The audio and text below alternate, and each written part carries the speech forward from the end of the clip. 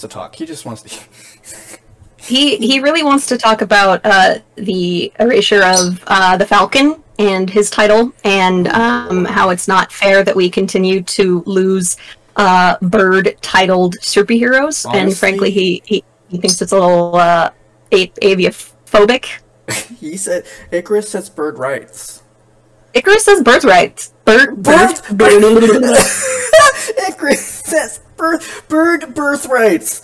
Bird birthrights. Oh boy. Okay. Well, thank you everyone for joining. This is episode 2 of what is now called Nonsense and Noise. I am your host, Nathan Kato, and we're currently, and by we I mean I am currently hosting a series about Shang-Chi and all of my thoughts and feelings. I've been joined by my local Marvel aficionado. We've been friends for 4 years. We met through this tiny little game. You might not have heard of it. It's called Overwatch.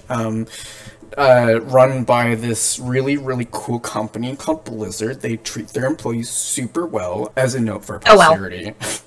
As a note for posterity, this is all sarcasm. Blizzard is a pretty garbage company, but yet I'm still playing Overwatch because I hate myself, apparently. I don't like to have fun. Bryn has freed themselves from Overwatch. Thank goodness. Sweet I've liberation. They've been through it. But yes, Bryn is my local Marvel aficionado. They have watched me descend into having my brain being controlled by Marvel, maybe with some level of vindictive glee, because I have maybe made too many jokes at their expense of being into Marvel. It's a very fair poke and evaluation, considering I walked into a theater in 2008 thinking, oh, this will be a fun movie. Heard the opening notes to Back in Black and immediately thought to myself, oh no, this is going to do something to me, isn't it? And here we are approximately, I don't know, you said 2008. 13 years later? Yeah. The hyperfixation is still holding strong, in case you were wondering. We're in the trenches, boys. Here we go. It's been 13 years. There are children old enough as old as your hyperfixation, Bryn. How does that feel? It doesn't feel great, to be quite honest, but it's one that I will accept with grace and dignity. Ever the role model. So just as a reminder / just in case you're tuning in for the first time, I am, like I said, I'm Nathan Kato. I am half Japanese, half Taiwanese, gay Asian American man, and so this movie has kind of Shang-Chi has hit very, very closely to home on a lot of fronts. And Bryn, if you want to give some details about yourself as well, in addition to being my local Marvel aficionado. Of course. Also, I use he, him pronouns just for the audience. Take it away, friend. I'm Brynmor, if you want to be super formal, just Bryn if you want to be nice about it, I guess. I'm non-binary, they, them pronouns, biracial with that fun little flavor swirl of Latino, Hispanic, and white. So I've got, obviously I'm a person of color from a biracial standpoint, but I also get the fun advantage of not really having a superhero yet. Yes. So I'm kind of secondhand excitement, I suppose you could say, until I get my boy. So we eagerly await the first Latinx superhero in the MCU. I was telling Bryn the other day that it sucks that we don't have one yet. So we have Miles Morales in Spider-Verse, and that's animated, and animation is totally a valid art form and everything. And also at the same time, when do we get a live action, Marvel? Our hope for live action at the very least is we are fingers crossed, supposedly I believe we have confirmation from Marvel for America Chavez will be added in Multiverse of Madness, coming out in a few years here, but we don't know if she'll be an extended appearance or just for that one. We've also seen the introduction of Joaquin Torres, who is he'll be the successor to the title of Falcon after Sam Wilson. He's in the comics. He's a Mexican immigrant, and I don't believe they're upholding that backstory in the MCU. So that's something that we'll be able to go over later. Don't love that quite as much. Ooh, absolutely not. So we don't jive with that. So yeah, that is a little bit on my friend here that I've got on, and so Bryn actually came very well prepared for this episode. I told Bryn actually was the one who sort of pushed me over the edge into doing this, and so number one, thank you. Number two, Bryn is probably going to be my most well prepared guest in that they came to me with a whole outline of what they wanted to talk about. So without further ado, we're going to start off with like the part of Bryn's essay that they call "Who the hell are you?" I briefly touched on this on episode 1 in how Shang-Chi is not in the zeitgeist. He's not in the public consciousness. Shang-Chi has never shown up in any media outside of his comic that I know of. And as a result, Shang-Chi, the movie, had to do a lot of heavy lifting in terms of introducing who the fuck he is, as in addition to rebuilding the character completely. So people who have actually read the Shang-Chi comics don't actually know this version of Shang-Chi because he's been revamped. So with that sort of introduction, Bryn, take it away, and we can talk a little bit about this topic. Of course. So when it comes to the Marvel Cinematic Universe, from the very start, even with the introduction of Iron Man, he was more of a B-list Avenger, if you will. You know, he wasn't one of the major ones. He wasn't Captain America. He wasn't Hulk. He wasn't, so on and so forth. And so even within the introduction of the MCU, it was beginning with the underdog, with the one people weren't as familiar with or weren't really as emotionally attached to. Which is surprising. They're like, this is very surprising because, when I was growing up, and I think I mentioned in episode 1, I remember seeing Iron Man and things, and so, he was familiar, but, I'm not quite as immersed. So that's really interesting to hear. Anyways, continue.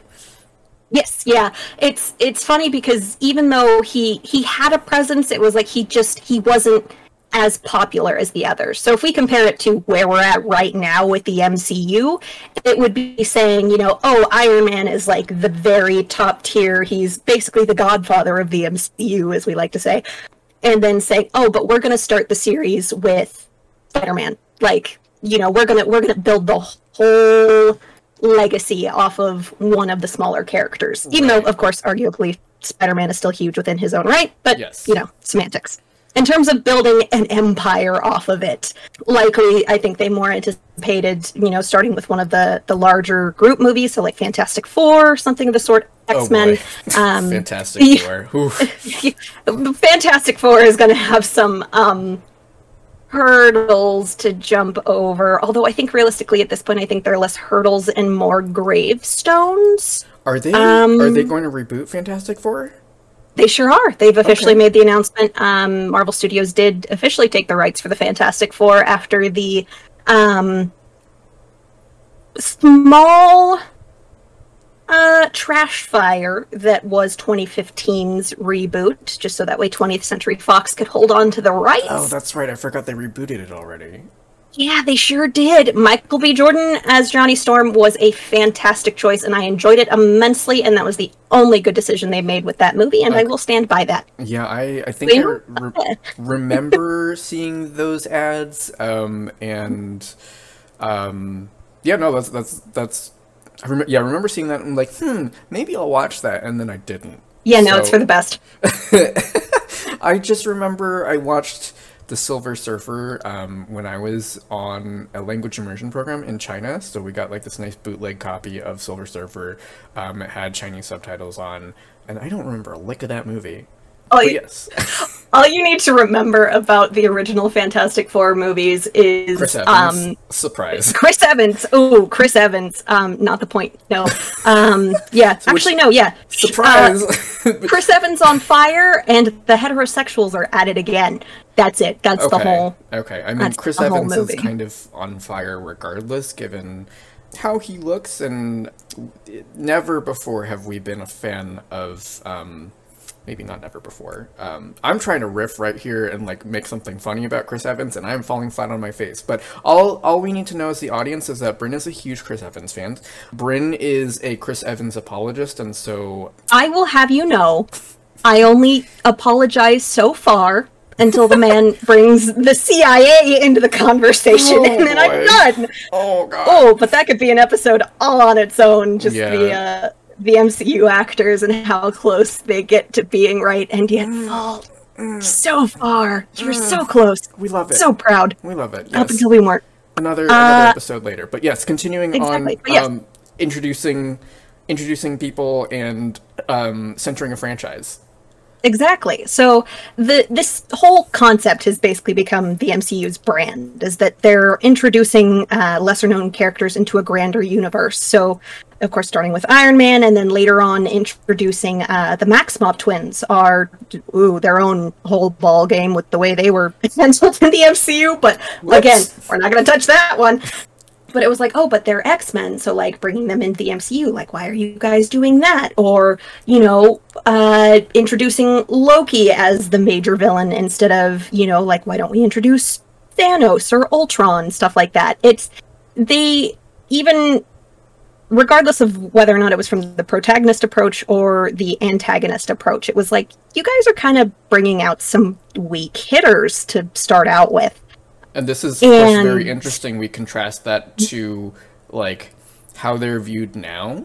Like I said before, it's very interesting that Iron Man is considered a weak hitter to start off because he's got so much pull now and everything. And, like, I mean, I would say... Yeah, no, I mean, like, Iron Man, Captain America, for me, like, just, like, being peripherally aware of Marvel, those are two, at least right now, in my mind, heavy hitters. I think I would agree with you in terms of the weaker characters, or I guess lesser-known characters when it comes to the Maximoff twins. Mm-hmm. But yes, it's interesting to see how those roles have evolved over time. Yeah, one of the first, I don't want to say stumbles, but kind of when we became self-aware that this had kind of become our brand, was introducing Ant-Man. Right. Not long after, I believe it came after Winter Soldier, if my memory serves me that correctly. Far back is when the movie came out? Yeah, because that was, I believe it was right before Age of Ultron? It might have been right after. Oh, you're right, 2015. I think it was after. 2015. Mm-hmm. Okay. Yeah, so it was after Age of Ultron, because that was 2014. Unfortunately, I do have a lot of these dates memorized, and I'm not proud of it. So that way I don't have to go to Wikipedia for everything. Exactly. There we go. But yeah, when they were initially introducing Ant-Man, all of us were like, are you, like, you know, like we were kind of, you know, Tony Stark's still one of the leaders of the Avengers in the comics, you know, but you guys are really you're gonna pull in Scott Lang, like not even Hank Pym, you're gonna go straight, okay, yeah, that's fine, I guess. Because even, you know, from the comic book community approach, it was still a weird choice. Mm-hmm. And then the movie came out, and it was a hit. It was genuinely one of my favorite MCU movies because it knew better than to take itself seriously. That's great. And it was, you know, it was another underdog tale, you know, of saying, Ant-Man's so funny, you know, da-da-da. I didn't really have any backstory. I didn't really know anything about him before I went in. So it was just really fun to see what they did with him. Mm-hmm. And the issue is that you know, it was the warm and fuzzy, you know, underdog story like we had with Iron Man. Right. How many times can I say underdog in one conversation? We can mix it up and say under the dog, as they say in the gay fish film Luca. But anyways, yes, underdog. As one does. Take a shot. Okay, we're starting a drinking game. Every time Bryn says underdog, take a shot. Ooh, I'm so sorry I'm not paying for your hospital bills. If you're Asian American, I'm so sorry. If you know you have propensity towards Asian glow, do not engage in that game. How about every time I say underdog, you can take a shot. If you can handle your alcohol, every time Bryn says underdog, you take a shot. Okay. There we go. Now we're gonna definitely get some traction. I'll be like, there we go. small-time podcast sends people to the hospital for liver failure. Love that. Not exactly the title I wanted, but you know what? I'm going to take it. You know, all publicity is good publicity, because we get our names out there. You know, you're right. Influencers. We could be worse than this, objectively speaking, I think. We could be going to jail. We could be going to jail, but we're not yet, because you'll never catch me. All right.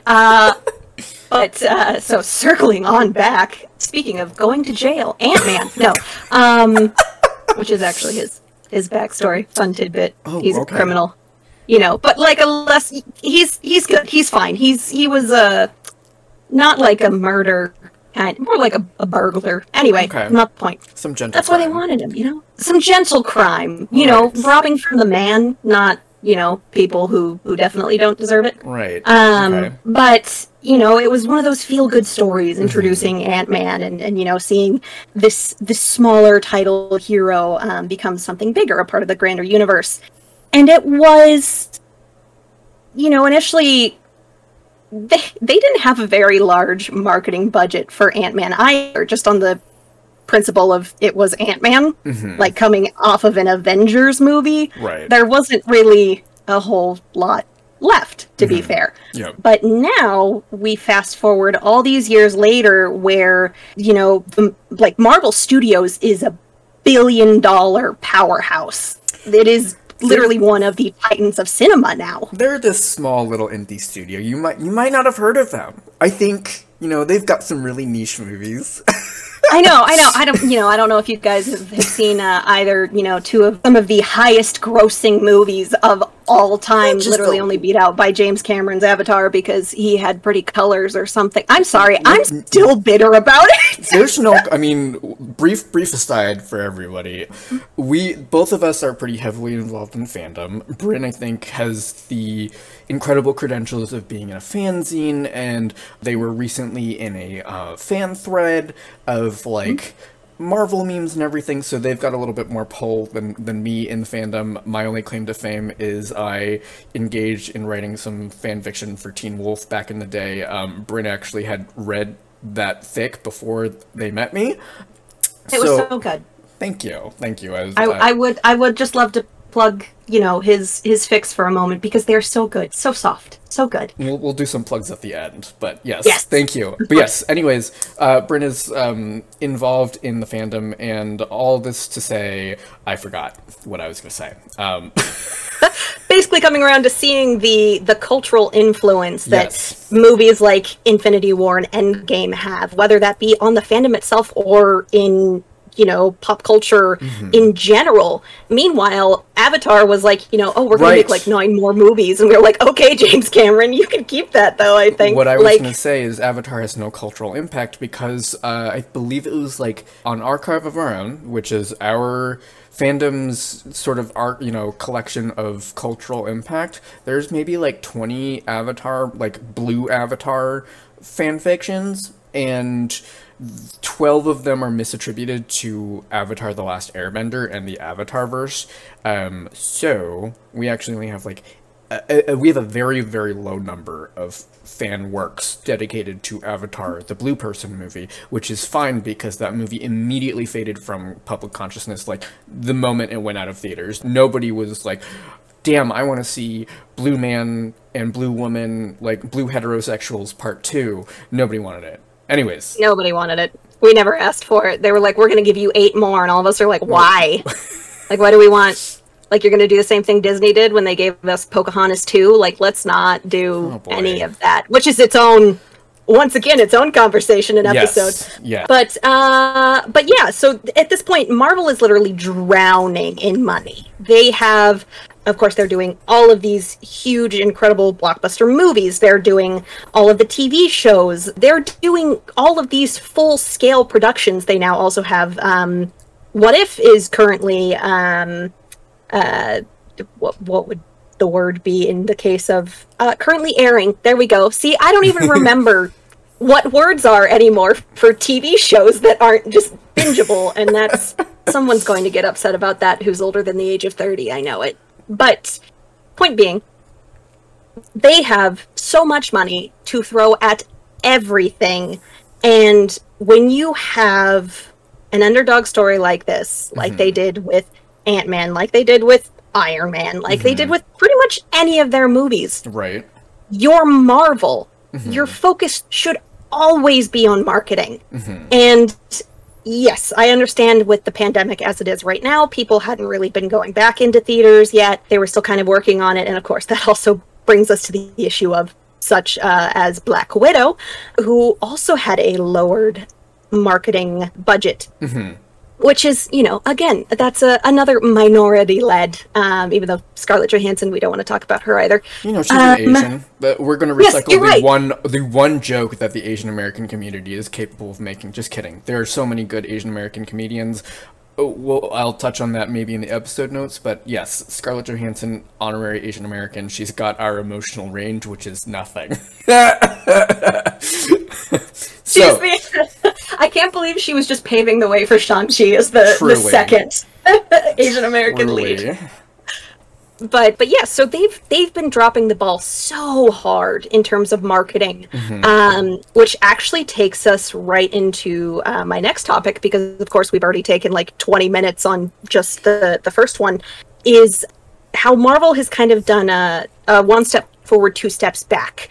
And as Shang-Chi steps up to be this yet another box office hit and taking on the mantle and being this incredibly important, you know, first Asian-led Marvel movie, it has all of these stakes attached to it. And in the same breath, they've already stumbled through Black Widow, through Loki, and through Falcon and the Winter Soldier.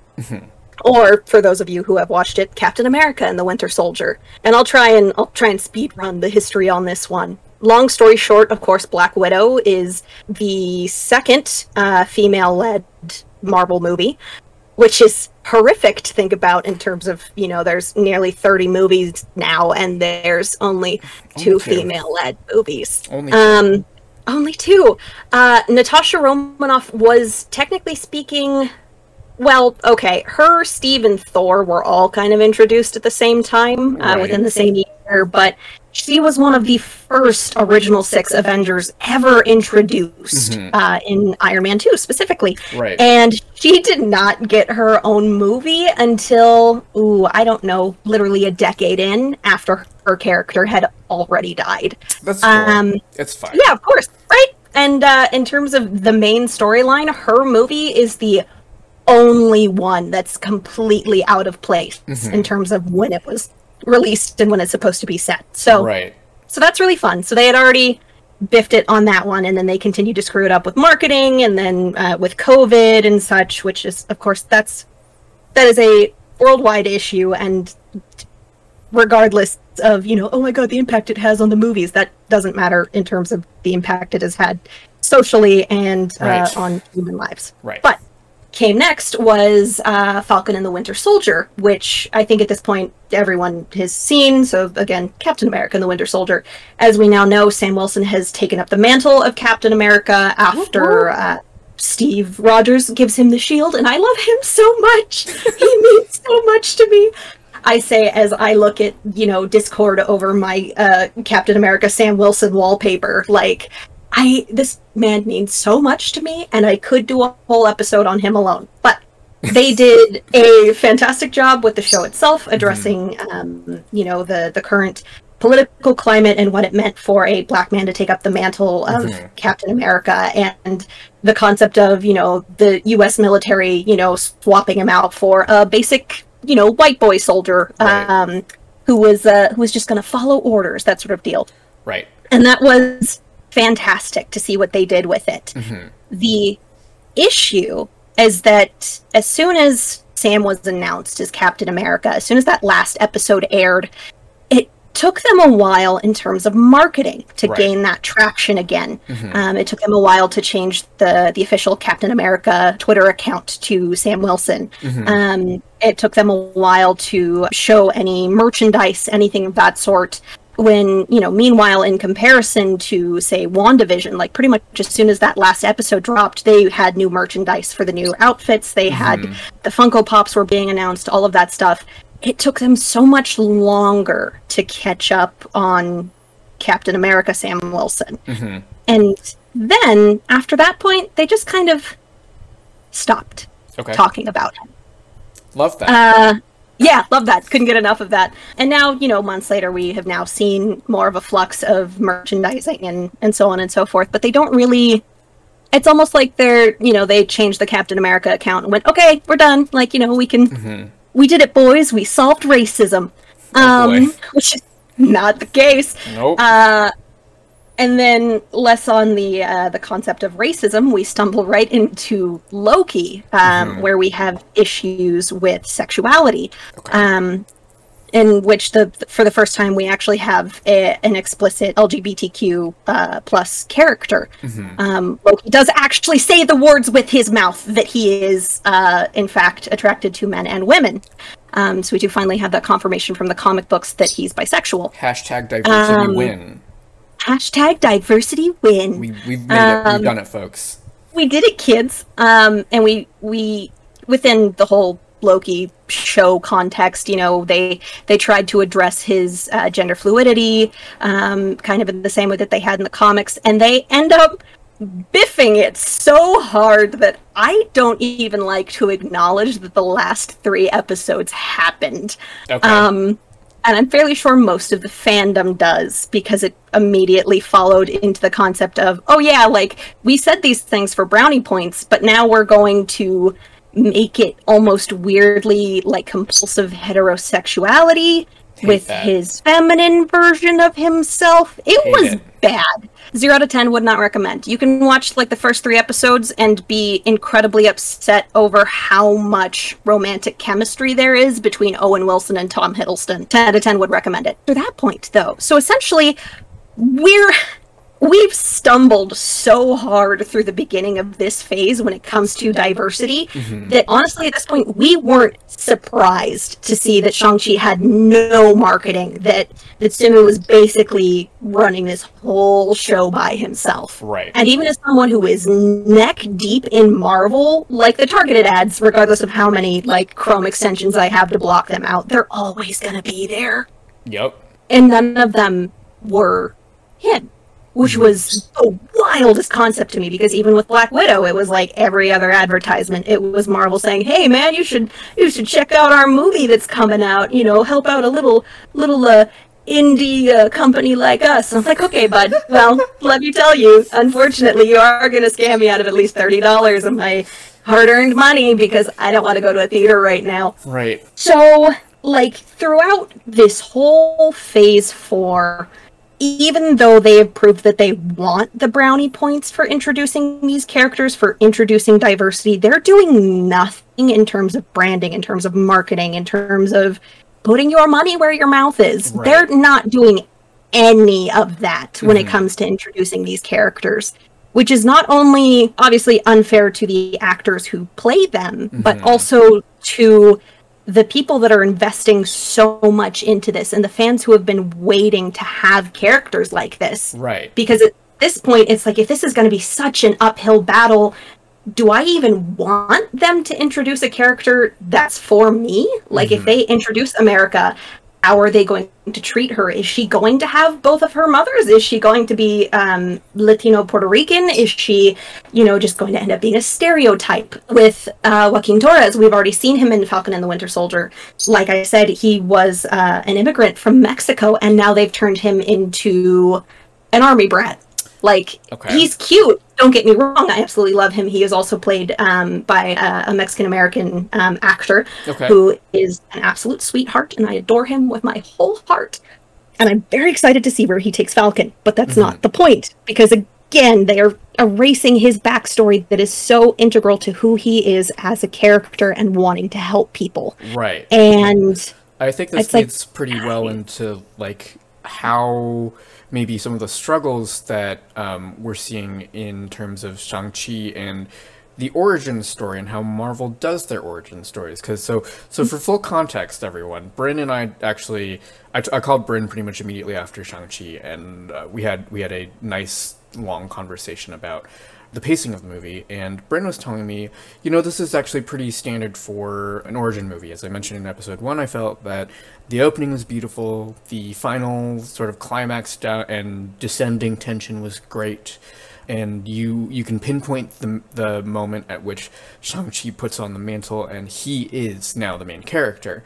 But for me, the middle of the movie was quite slow, and so Bryn and I had a very, very good conversation before about this, but, we figured we'd share with you guys how this actually fits into, like, the sort of standard Marvel origin story and how that might be incompatible with someone who is lesser known or just not known at all, like Shang-Chi. Exactly. So the thing that we've seen pretty much from the very start of the Marvel movies, even with the original Iron Man, with the first Captain America, with Thor, so on and so forth, everyone's origin movie is that we see them, they set up, the catalyst point, like what's going to make them a hero. So, of course, Tony Stark is captured in Afghanistan and goes through 3 months of torture and imprisonment and ultimately loses a man who saved his life. And that's what makes him Iron Man. Mm-hmm. And then after that whole, first 30 minutes, I believe, after that, it's pretty much him going, okay, well, now I need to build the suits. Now I need to figure out where I stand with all of the other characters.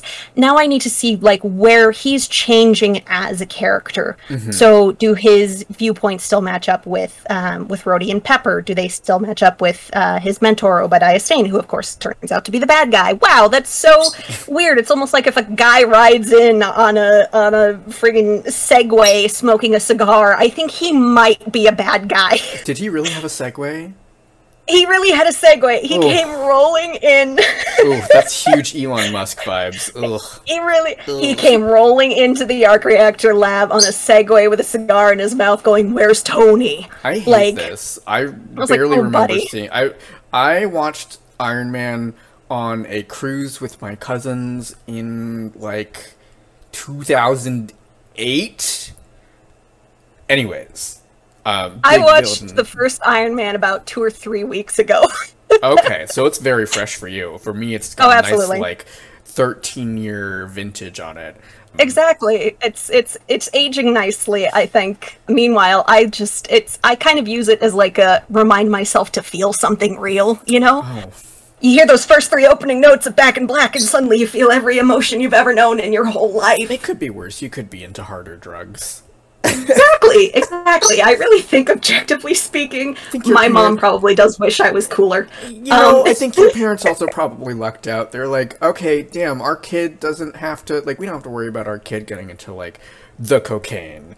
Exactly, the cocaine. The cocaine, not just any cocaine, the cocaine. No. Exactly. We don't have to worry about them doing any of that stuff. Cocaine, meth, anything else that's super habit-forming and dangerous, no, don't worry about it. Our kids into the only high that I need is Captain America finally getting to wield Mjolnir in that final battle scene in Endgame, and then I just start crying like a baby because that's who I am. Everything else has been downhill since there. Oh, absolutely. Everything else has been downhill. I genuinely hope for your sake that is not the case, but I know for a fact that that's not the case. But well, Tony Stark did die not long after that scene, so I do have to say it's been downhill since then. So, I hope we have things to look forward to. You're right. I do have things to look forward to, and it's going to be seeing Shang-Chi and Sam Wilson together on the big screen, and hopefully at least holding hands. That would be neat, I think. But I'm not going to hold out hope because Marvel hates me in particular. It's personal at this point. I really got to think it is. It's true. So circling back to origin stories. Yes, exactly. So we're circling on back. We have the same formula for every single movie. Mm-hmm. It's, you put up the pins, you knock them down, and then you're like, okay, let me have the emotional character growth, which is hilarious because a lot of the time they don't cover enough of it. Right. And then they have, their big catalyst moment, and they get to be, they get to step into the true role of being a hero. So, right. Tony says, I am Iron Man. Thor decides to stay on Earth and protect Midgard. Right. And for Shang-Chi, the catalyst moment, we've got... he finally learns, like, oh, this is what Wenwu was after, and this is what it actually means. And in terms of that final moment where that moment when you realize, oh, this is Shang-Chi's movie, right?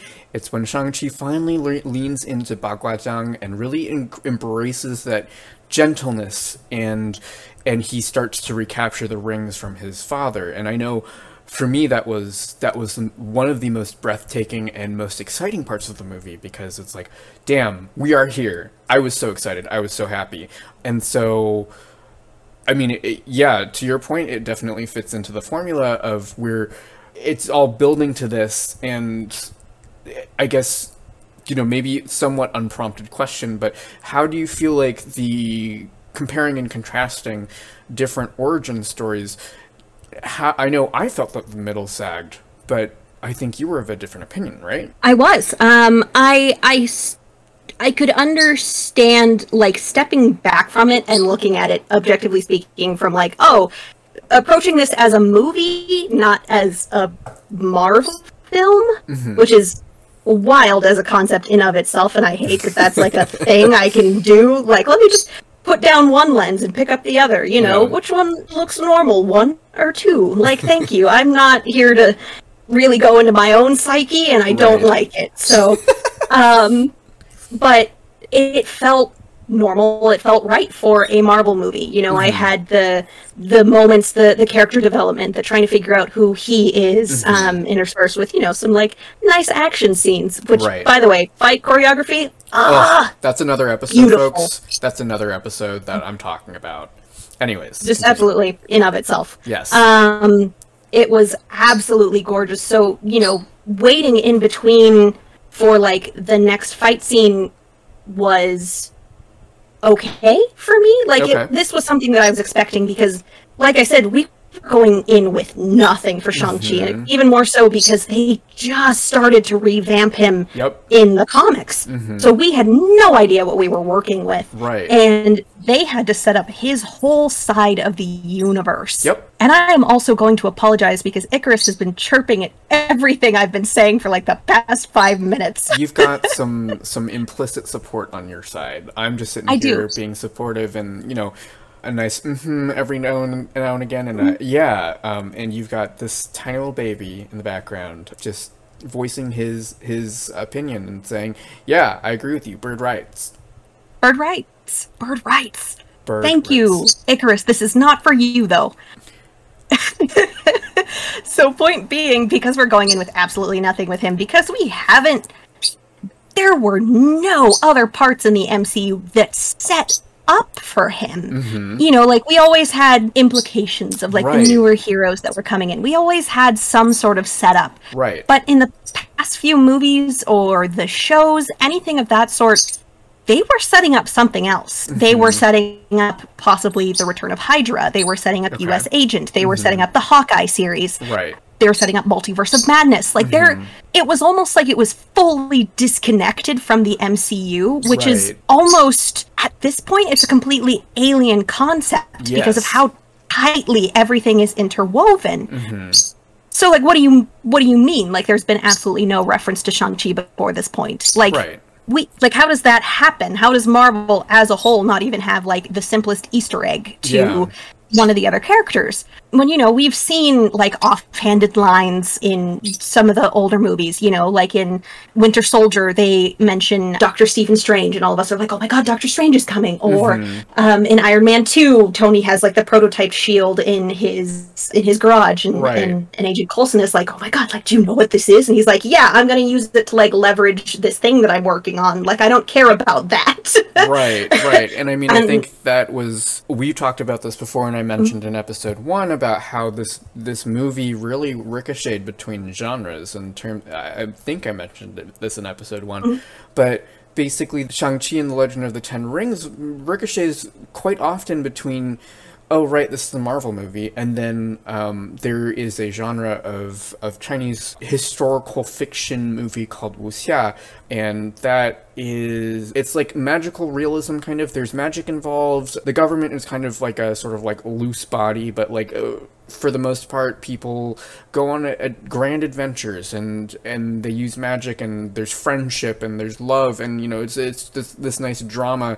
And for me, Shang-Chi really, how many times can I say ricochet in a sentence? Really bounced between wuxia and Marvel, and there were so many times where literally just a line that someone would say would take me out of the wuxia mood and say, oh, that's right, this is a Marvel movie. Mm-hmm. And it's funny because as a Marvel fan, I'm fully anticipating those moments. Mm-hmm. Like I pretty much have it down to a science at this point. I'm like, oh, we're hitting this tone right now, which means I can pretty much anticipate that there's going to be a small, like, comedic interlude, or there's going to be, like, we're gearing up towards something, some sort of moment. Mm-hmm. And which might say something about the MCU as a whole, and the way that we've kind of become accustomed to the way that things are written. Right. And not necessarily in the way that it speaks poorly of the writers themselves, but more or less that it's a requirement because of the universe that they're building. Mm-hmm. And Rome wasn't built in a day, but it did burn in one. So that's kind of a concept to play with.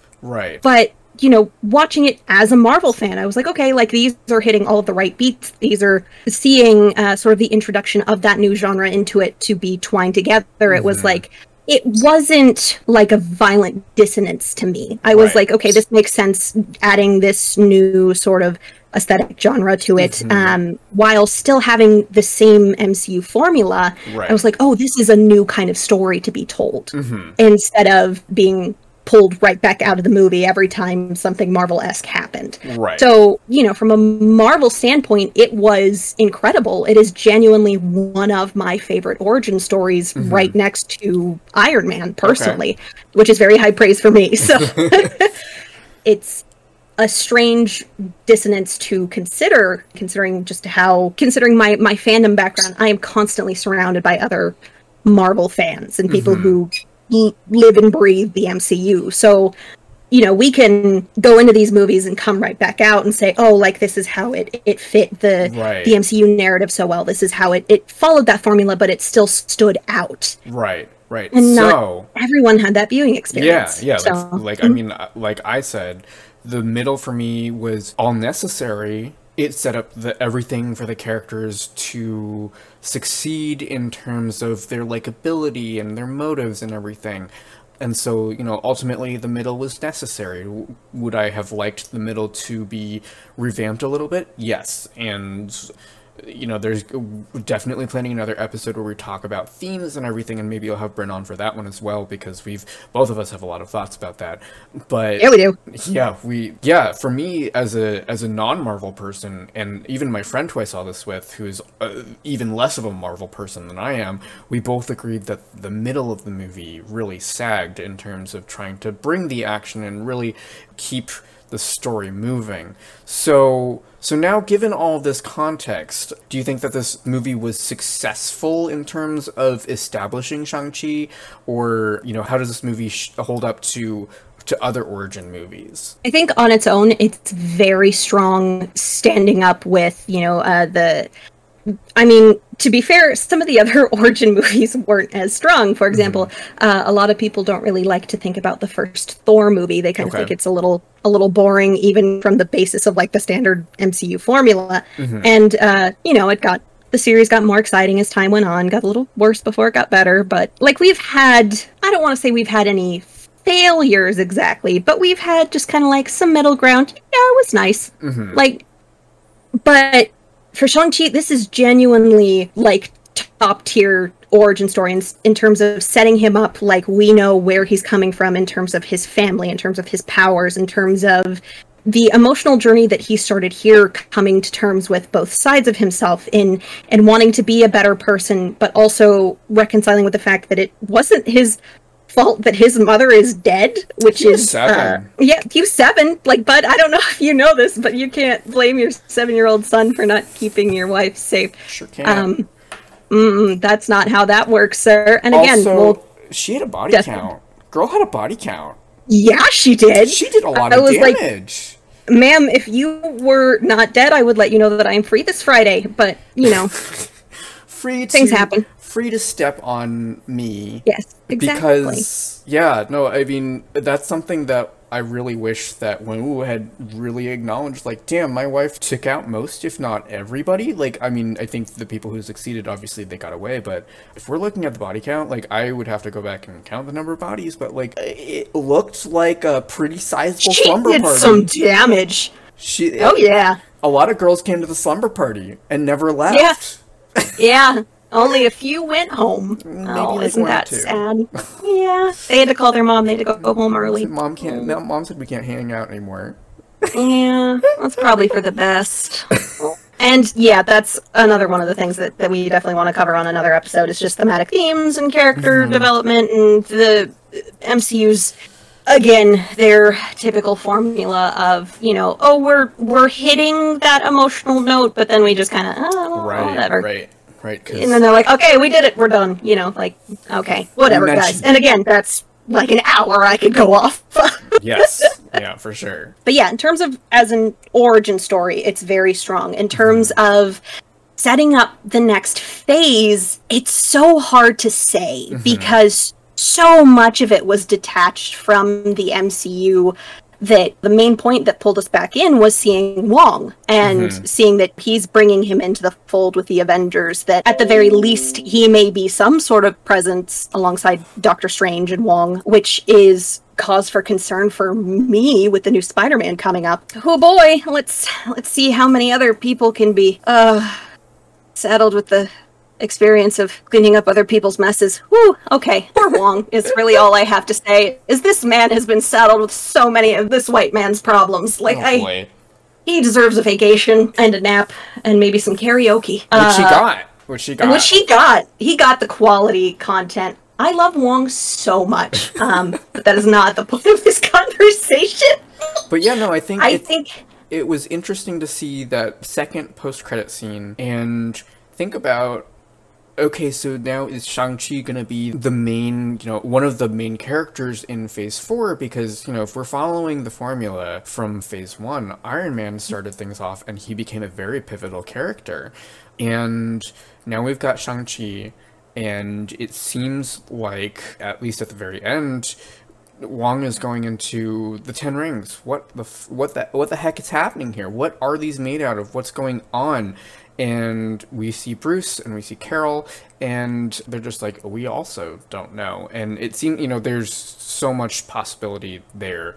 It's very interesting to see where it can go. I certainly hope that Shang-Chi has a bigger role, and it's not Benedict Cumberbatch carrying the MCU, because that would be really weird. I'd rather die.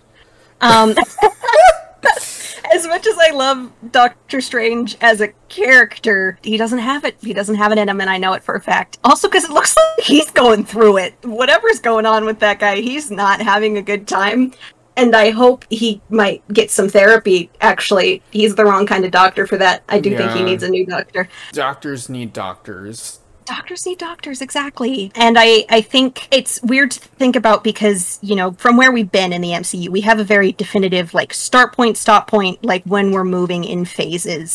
And this feels, for the first time in many years, being like, we have no idea where the hell we're going right now. Like, we're just kind of in it. Right. You know, with the introduction of different formats, with all of these different characters, with the introduction of the multiverse, with split timelines, because there is so much going on, they can truly make or break the MCU at this phase. Right. And it's heartbreaking to think about because we're finally getting closer to having the diversity that we deserved for these movies. Right. So... And we've got a lot of diversity to look forward to. Eternals is coming out in November with the most diverse cast I've seen in a long time. The top name on that for white audiences is probably Angelina Jolie, who, ironically enough, I care the least about. And for other people, I think Salma Hayek is maybe the biggest name on there, which is amazing because she's a Mexican-American actress and she's supposed to be the leader of the group. But you also have other heavy hitters like Gemma Chan from Crazy Rich Asians. She had a small part in Captain Marvel. You have Kumail Nanjiani, who is, stepping into this sort of role for the very first time. You've got Richard Madden from Game of Thrones. You have, oh man, I need to relook at the cast names, but like you have a black actor, you have the Marvel's first deaf actor and first deaf superhero. Like We're looking at you, Hawkeye. Oh, God. Very pointedly. Oh, no. Very upset, in case you were wondering. We haven't forgotten about you, bud. I would love to forget about Jeremy Renner. I would love to forget about Jeremy. I mean, I think I regularly forget about him. But yes, we're looking towards a more diverse future, which is, like I said, I'm incredibly excited for the Eternals. And Bryn can tell you, never before have I been excited about Marvel. Like, I think this actually transitions... Absolutely never. The only movie that I was excited about in the Marvel Universe before was Black Panther, which I think we actually wanted to talk about a little bit as sort of compare-contrast. And this is actually... Black Panther is special to me not only because it was the first, Marvel movie that I, actively wanted to participate in, but this is also the second time that Bryn and I actually saw each other in person, because we actually, like I said, we met playing Overwatch, and we'd met once before. I'm not going to talk too much about that, because I had a lot of thoughts about those circumstances, not anything having to deal with us, but the circumstances that brought us together were interesting, to say the least. But indeed. Black Panther holds a really special place in my heart, and so kind of at least my thoughts on the compare-contrast. Black Panther was, so as I mentioned in episode 1, Black Panther, I had some knowledge of the character. I knew at least that the character existed, and the concept of superhuman strength and speed and all the good stuff that we see in that movie I'd already known about, and the things I was a little bit hazier on was the actual origins and what Black Panther stands for and everything. And so at least for the origin story, Black Panther felt like a very well-paced movie all throughout. And if you think about it, Black Panther had comedic relief every so often. It didn't feel quite as jarring, but overall it was a very solemn movie, which I feel like Shang-Chi almost did, but there were occasionally some lines, whether it be from Trevor or from Katie, where it was just oh damn, okay, this really took me out, and now I have okay, that's right, it is a Marvel movie. But with Shuri's one-liners from Black Panther, specifically the "oh my gosh, colonizer," right? It was very in character, and it didn't feel jarring. And so that's sort of my 2 cents as a non-Marvel aficionado. So how about your thoughts, Bryn? How does Shang-Chi line up with our previous sort of big diversity movie in the MCU? So the funny thing that I actually realized when we were talking about this initially earlier when we were going over our notes and everything, what I realized is that, talking about how Shang-Chi stands up as an origin story, Black Panther isn't T'Challa's origin story. Captain America Civil War is. Interesting. Because that's when we see his catalyst. We see his father killed. We see, Bucky Barnes is framed for the murder of King T'Chaka. And, T'Challa goes on essentially this rampage. He wants him dead more than anything, which, of course, we understand. Right. We as an audience know that Bucky's not guilty here, but of course, Civil War in of itself was its own mess and should have been an Avengers movie and should not have been a Captain America movie. But, that's a 2-hour podcast for me. That's a mess. But even though, to be honest, T'Challa became a very heavy hitter, even just within that movie. He had a lot of the major emotional beats with it. One of the first big moments is, of course, when T'Chaka dies and T'Challa is holding his body in his arms and he's crying over him. Right. And I think that was pretty much the moment when all of us were like, oh no. Yeah.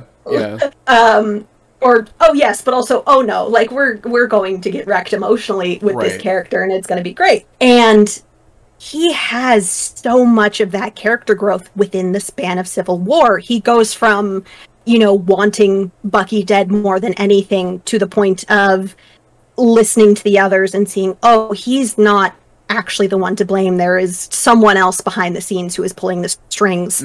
And ultimately, Zemo, who is to blame for his father's death, he doesn't kill him either. And in seeing the way that the anger has ripped apart Steve and Tony and Bucky, he's saying, their anger is consuming them and I'm done letting it consume me. Right. And that's the point where we see T'Challa begin in Black Panther. So he's already had the emotional importance of becoming Black Panther. Interesting, okay.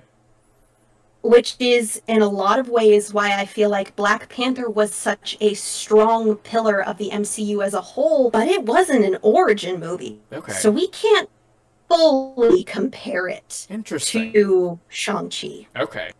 But alongside that as well, I think in terms of what it means to people culturally, is that Black Panther had to pull from a lot of different cultures in order to create Wakanda, which is unfortunately, a fictional nation. And God, I wish it was real so bad. So it was sort of pulling all of these different aspects and creating something, again, it's of a more fictional nature, but it still holds the heart of all of these different cultures. Right. And, they still hold language and everything of that sort. And then Shang-Chi, on the other hand, not necessarily that it's... The thing about Shang-Chi is that, of course, they pulled from very real, mythology, legends, that sort of thing for it, and vaguely set up some historically accurate notes. Not a whole lot to really necessarily touch base on. Right. But it was almost like I'm trying to think of how I wanted to word it earlier. They were trying to be more careful. Okay. In a sense that they were like, because the Chinese market is so huge, if we do this incorrectly, then something will go wrong. Or, they didn't have as much wiggle room. Right. So because they were way more careful with it, it ultimately undermined what they were able to do with it. In a sense, if you will. Less so in terms of, we can make this something to celebrate. It's more like, here you guys go. Look what we managed to integrate into it.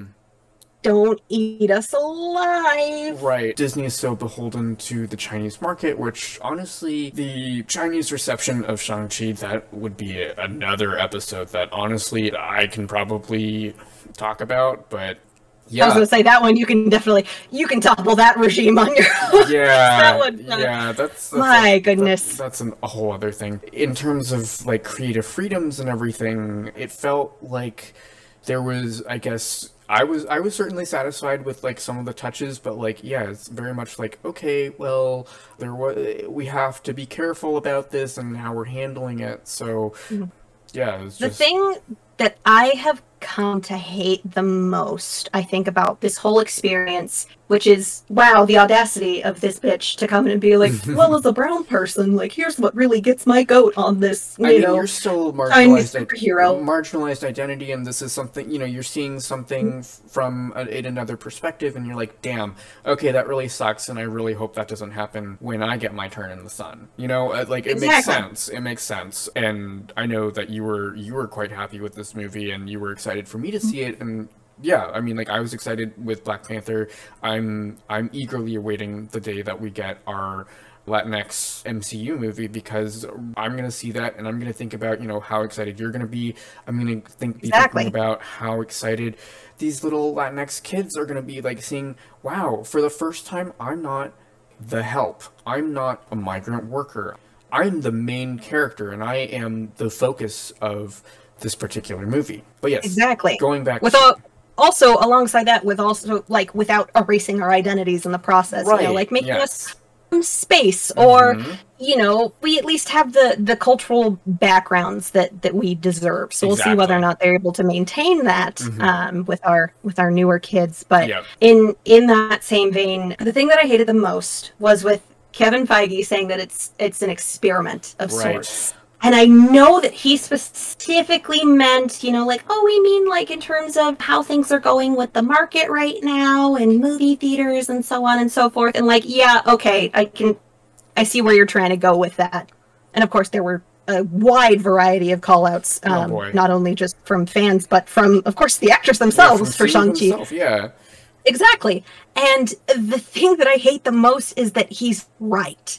Yeah. Because it is an experiment for them, because with Black Panther, they didn't have, this is going to sound so terrible, it's not so much that they didn't have as much at stake, it's because they had so much wiggle room with being able to add more of a fantasy element to it, with being able to craft this actual nation itself, because they're pulling from this very specific comic book run, from who Shang-Chi is, from the history that he's had as a character, and how much they've had to rework him, because he's a very poor aspect of Marvel's history. See episode 1. See episode 1.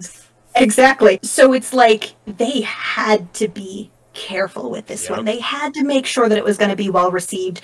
So they had to keep just enough of that Marvel energy in it, just to make sure that we didn't get bored, or that we didn't get distracted as Marvel viewers. And so if we're receptive to it now, like, oh, maybe we can change the formula a little bit. Maybe we can shift just the slightest bit, turning more towards, shoot, I can't remember the genre that you were speaking of. Wuxia, Wuxia, yes. And it'll perhaps be less of like a violent dissonance between the two. Maybe they'll be able to find a way to meld the two better. God, I hope so. God, I hope so too. Like, I can't.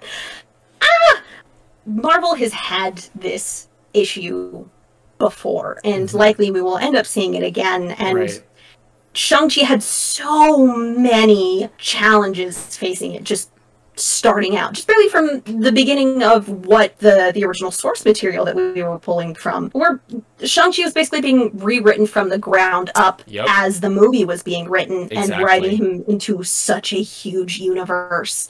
And the thing that kills me the most about that is that it's on the backs of marginalized viewers, and it's on the back of marginalized directors and writers. Right, just creators in general.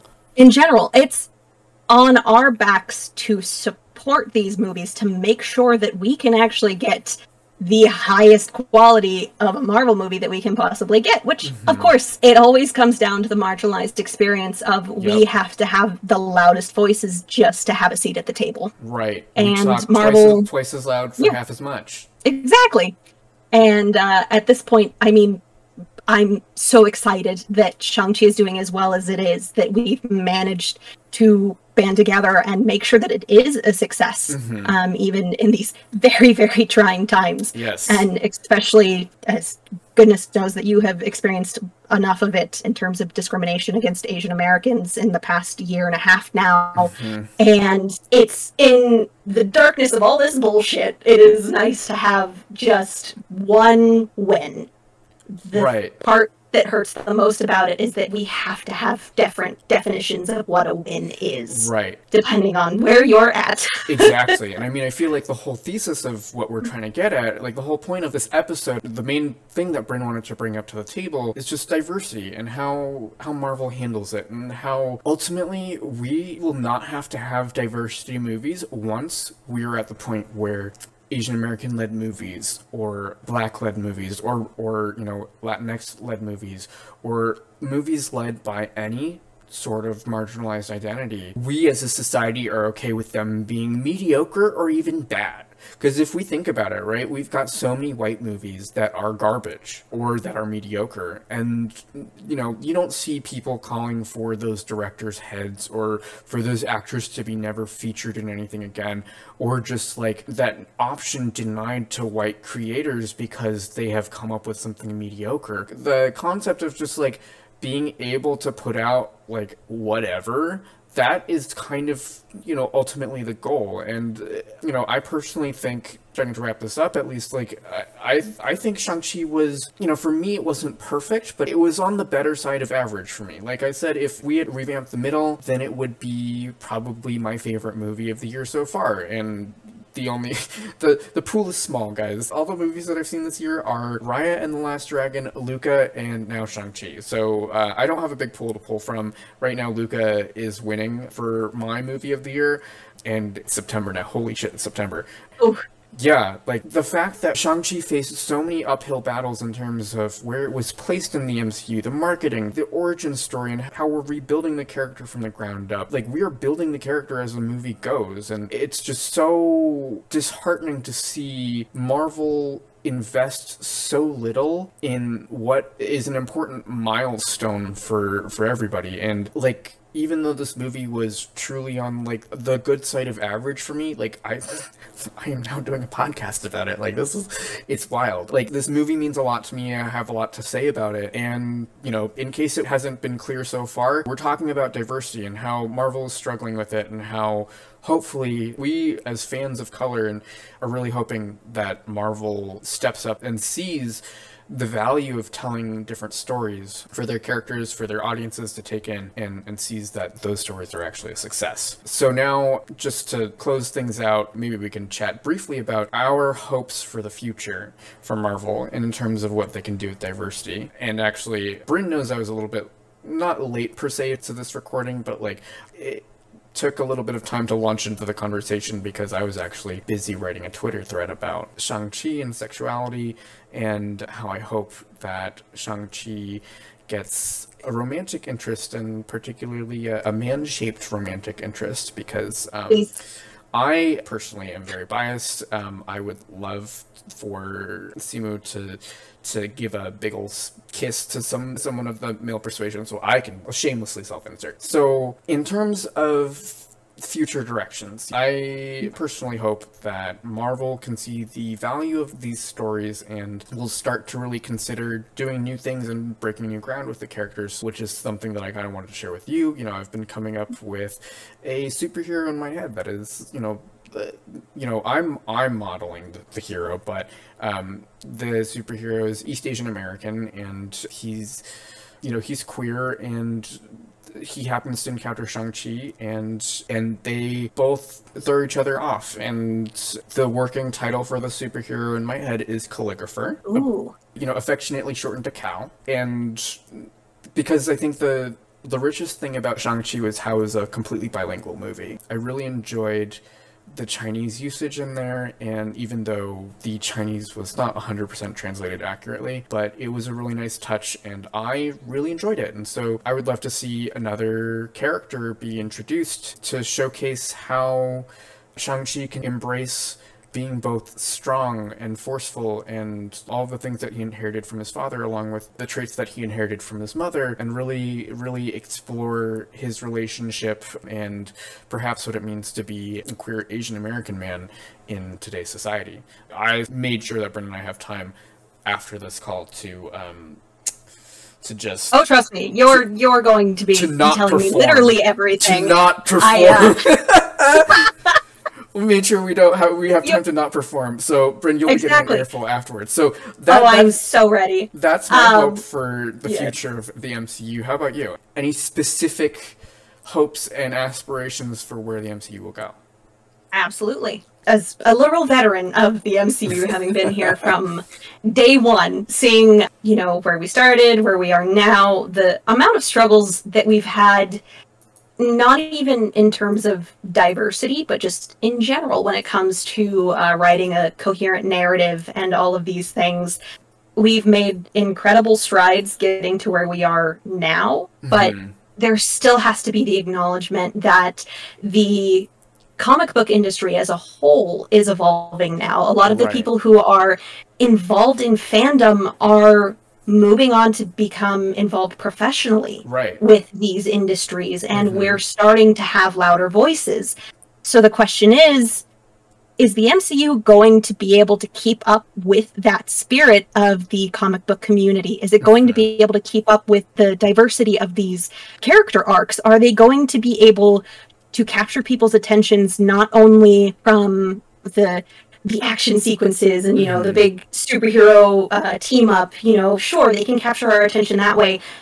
But can they maintain the heart of all of these stories in seeing ourselves in these heroes? And I know that they're working at it. I know that, we have so many more diverse characters that are coming in through the rest of the MCU, but seeing the way that we've started out with Phase 4, I'm hopeful, but I'm nervous. And to be quite honest, I feel like that's typically my experience when it comes to things that are trying out diversity. So I think as someone who grew up with the ideals of Steve Rogers as Captain America and has now come to, I would say, in person, more embrace Sam Wilson's Captain America, I simply have to quote him in this instance and say, let's get to work. For sure, yeah. The representation sweats are real. The representation they sure are super real. Just like hoping that, goddamn, I hope this movie doesn't fuck this up for the rest of us. So that has been episode 2 of Nonsense and Noise. Personally, I've been the noise here because I'm not a Marvel aficionado, I'm not a Marvel veteran. I will probably continue to be the noise in that it truly is not useful. And Bryn has been this episode's nonsense where, you know, they sometimes to folks who are not elbow deep in either the representation or the Marvel, it doesn't make sense for them. But, you know, I'm here receiving their message loud and clear, and hopefully you are as well. Bryn, do you have anything to plug before we go? I would say the only thing that I have to plug, you can find me on Twitter at Soldiers Shields. That's right, with an S at the end. I like to talk about Marvel. I like to talk about Marvel boys being in love, because you know what? I still don't have enough of that, if anything at all. So, I'm basically just taking up time figuring out how I could write the MCU better and how I can make sure that I can blackmail Kevin Feige into giving me the entire MCU. So, if you'd like to help me in that endeavor, find me on Twitter. And you can find me on Twitter and Instagram at Kato, not Kato, Kahtonot, Kayto. Wow, I can't say letters. Letters are hard. But yes, you can find me there on Twitter and Instagram. Instagram, I don't have too much going on. Twitter is where all the drama's at. And I'm thinking about setting up a Patreon for this show because I just found out that SoundCloud only allows you to host up to 3 hours, and I think after episode 3 we're gonna hit that. So yeah, this is gonna become, I'm gonna actually have to invest money in this. Holy shit. Disgusting. We live in a society. But yes, thank you everyone for joining for episode 2 of Nonsense and Noise. Hopefully catch you for episode 3. Thanks everyone. Bye.